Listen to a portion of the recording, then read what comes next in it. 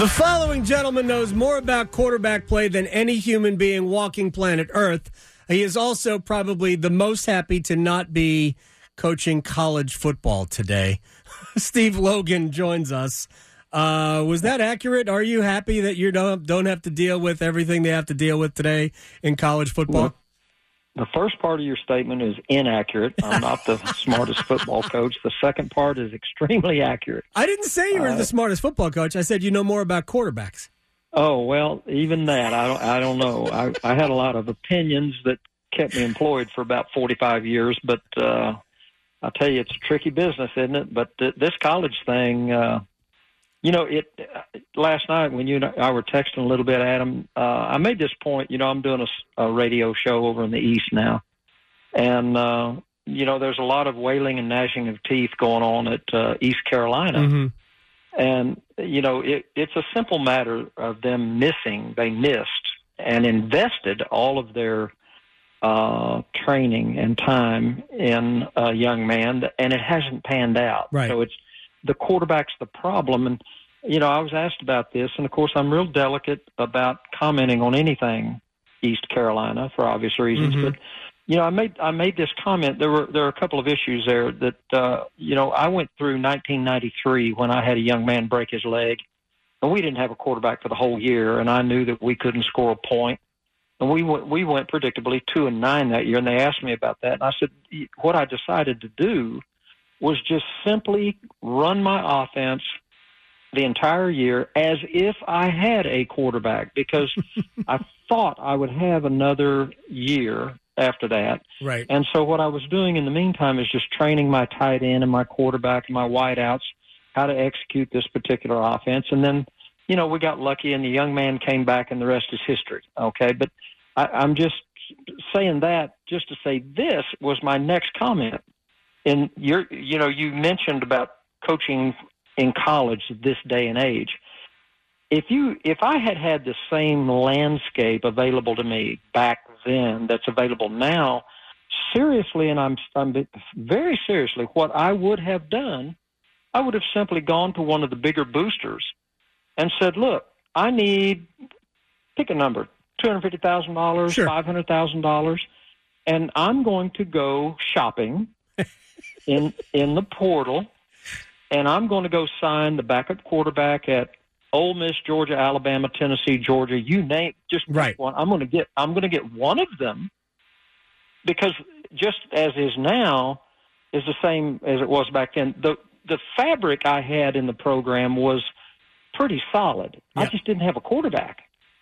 And so, it was real fixable. I got lucky because the young man that got so badly hurt came back, and he was a fantastic football player, Marcus Crandall, Yep. and went on for about 12 years in the CFL. But, the bad news is you're having to coach in this collegiate climate. But the good news is you can Colorado your situation and really fix it pretty quickly once you pinpoint your deficiencies. Does that make sense? No, absolutely. No, I mean, the ability to go out and change your roster. Heck, Charlotte, which I don't think has done as good a job as Colorado, they had like 50 new players. And Colorado, I believe, has almost 60 new players. So, yeah, right. you can do that. It's probably not the way to build your program, but it is the way to go from really bad to respectable in a hurry, and then you have to recruit your way out. Well, when you that brought up my next, and I know I'm leading you off track of what you wanted to talk about, okay. But that doesn't matter. It's radio, okay? Yeah. So here's the other thing about that, though. That remember when the one and done hit the college basketball scene? Yeah, it's still there. And well, it's yeah. That's true. Okay, but remember when it hit? I remember whether it was said verbally or just by actions. Mike Krzyzewski saying, "I'm not going to do that." Right. We're Duke. And then Duke started getting just beat to death. Yep. And then Mike Krzyzewski said, hey, let's do some one and done, and he comes back and wins the national championship. Now, that's fairly accurate, true? Yes, absolutely. Well, the point I'm making about that is I think that building a program is becoming and is going to become the number 2 agenda on every head coach's plate. The number 1 agenda on the plate will now become not building the program, but roster management, much like the NFL.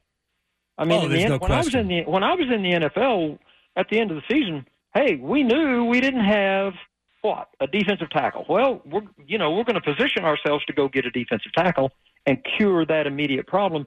And in the NFL, you're not building a program; you're managing a roster. Right. And I really do believe that's where the collegiate model is going to go. And the ones that figure it out, and this gets back to Dabo Swinney saying, he's kind of mentioned that Clemson's not going to do that NIL thing. Right. Yeah. The NIL thing. He's against the portal. He's okay with NIL now. He's against the portal. Well, he's coming around then, because I'm going to tell you what, he better get interested in the portal. Yeah, I agree. What will begin to happen is the portal will take from him, and he's not getting anything out of the portal, and that's a slippery slope. So anyway, the whole college thing, I'm watching with great interest. Great interest. I know you are. Going to go. Steve Logan is with us here. All right. I mentioned quarterbacks at the front. Going into last week's game between the Houston Texans and the Carolina Panthers, a narrative all over TV, all over Elon Musk's website was the Panthers lost the draft because CJ Stroud is the next Ken Stabler and Bryce Young is the next, I don't know, Urkel. Your thoughts on Bryce Young, who I think has actually looked pretty good as the season has gone along. Yeah, the thing with Bryce Young, and of course that, how quickly we have to label somebody. You got to put a label on everything, right, as fast as you can. And, so many times that's just not the right thing. When I look at Bryce Young, I see a young man that's got really quick decision-making ability. He's accurate, and those two are the fundamental attributes you have to succeed in the NFL. And as his football team gets better around him, you'll see him play better, and I think you're seeing a little bit of that. I looked at his stats just this morning, when you called last night, and they're growing. The needle is pointing up. Yeah. And it just takes 1 week to destroy every single narrative, doesn't it? Just 1 week, and all of a sudden, well, not so fast. Bryce Young just beat CJ Stroud. Well, I think CJ Stroud is in a little bit better position as far as the whole football team's concerned. He's got a little bit better football team around him, offense and defense. Mm-hmm. And the Panthers are, they're a typical mess from the standpoint of, when you pick first in the draft, that's an indication you got all kinds of problems, but you better get a quarterback, and I think time will tell. This kid's going to be pretty good. But, talking about all the things that affect quarterback play and the things that affect a narrative around a quarterback, I am watching with great, great interest. What's the young man's name at Seattle? Geno Smith. Geno Smith. There's another first-round bust, right? Second round pick, but yes, a bust. Yeah, he's a bust. He can't play. He's this. He's, but look, I watched him with great interest the whole time, even when he kind of went under the radar for a while, because I watched this kid play in a air raid offense in college, which the air raid offense at the collegiate level does not in any way, shape, or form prepare you for what's getting ready to happen in the NFL. It's a detriment. It's a true detriment. And the young man went through some of that, but I'm just going to tell you what, look what happens when he's in a sound system. He's got time to develop. He can trust his defense. He doesn't have to go out there and throw a touchdown pass every drive, which is where Bryce Young is right now. Okay, and that affects quarterback play too, and people don't want to admit that. But, I'm watching this kid play some really good football.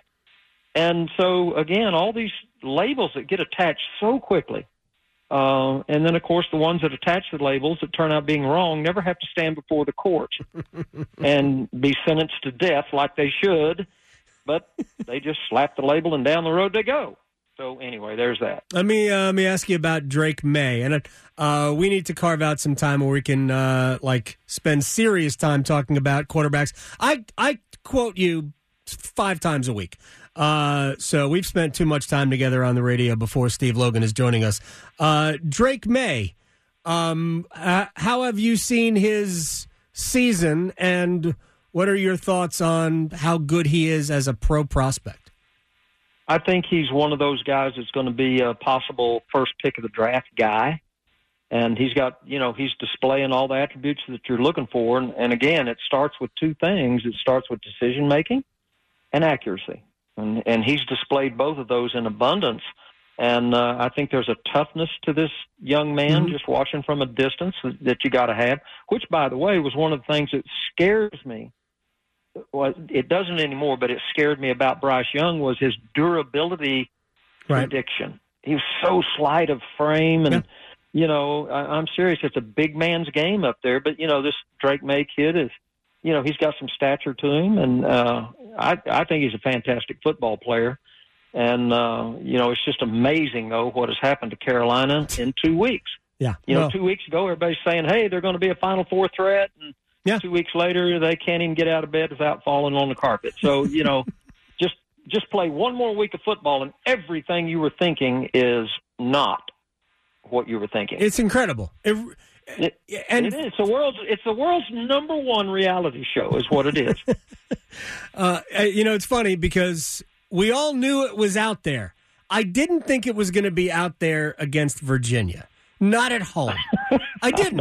I said, this is not going to happen this week. We all thought that, they would stub their toe possibly against Georgia Tech. They've had historical problems beating Georgia Tech, especially in Atlanta. And Georgia Tech is better than Virginia. But my gosh, they couldn't wait. We couldn't wait to mess up the season. What are you going to be for Halloween? I'm going to be hiding. That's what I'm going to be. Come there. The kids are coming to the Logan house. No, I'm leaving the house. I'm turning out all the lights. I'm going to just drive around in my car. Is there a Grinch? Is there a Grinch for Halloween? You're the Grinch. No, I'm lying. To tell you the truth, I've got 2 grandchildren here in the Raleigh area, so I'm going to go, run around the neighborhoods with those guys and hope I don't get in trouble or anything. But they've already got their costumes picked out, and we're ready to go. What are their costumes? Can you give it away? Well, my youngest son is a head baseball coach down at Middle Creek High School in South Raleigh, and his daughter's going to be a Middle Creek cheerleader. She's 8 years old, and the son, who is going to grow, he's growing up in the dugout, of course. He decided he's going to be. I think he discovered Mickey Mouse out of nowhere, and he decided he's going to be Mickey Mouse. He didn't even know what that is, but anyway. That's what he is. He's got huge ears on his head. I saw the picture this morning, so we're ready to go. That is fantastic. Coach, I love talking to you. I'll talk to you very soon. All right, man. Be careful. You got it. Steve Logan here on the Adam Gold Show. Literally, there's never enough time. There's never enough time for Coach.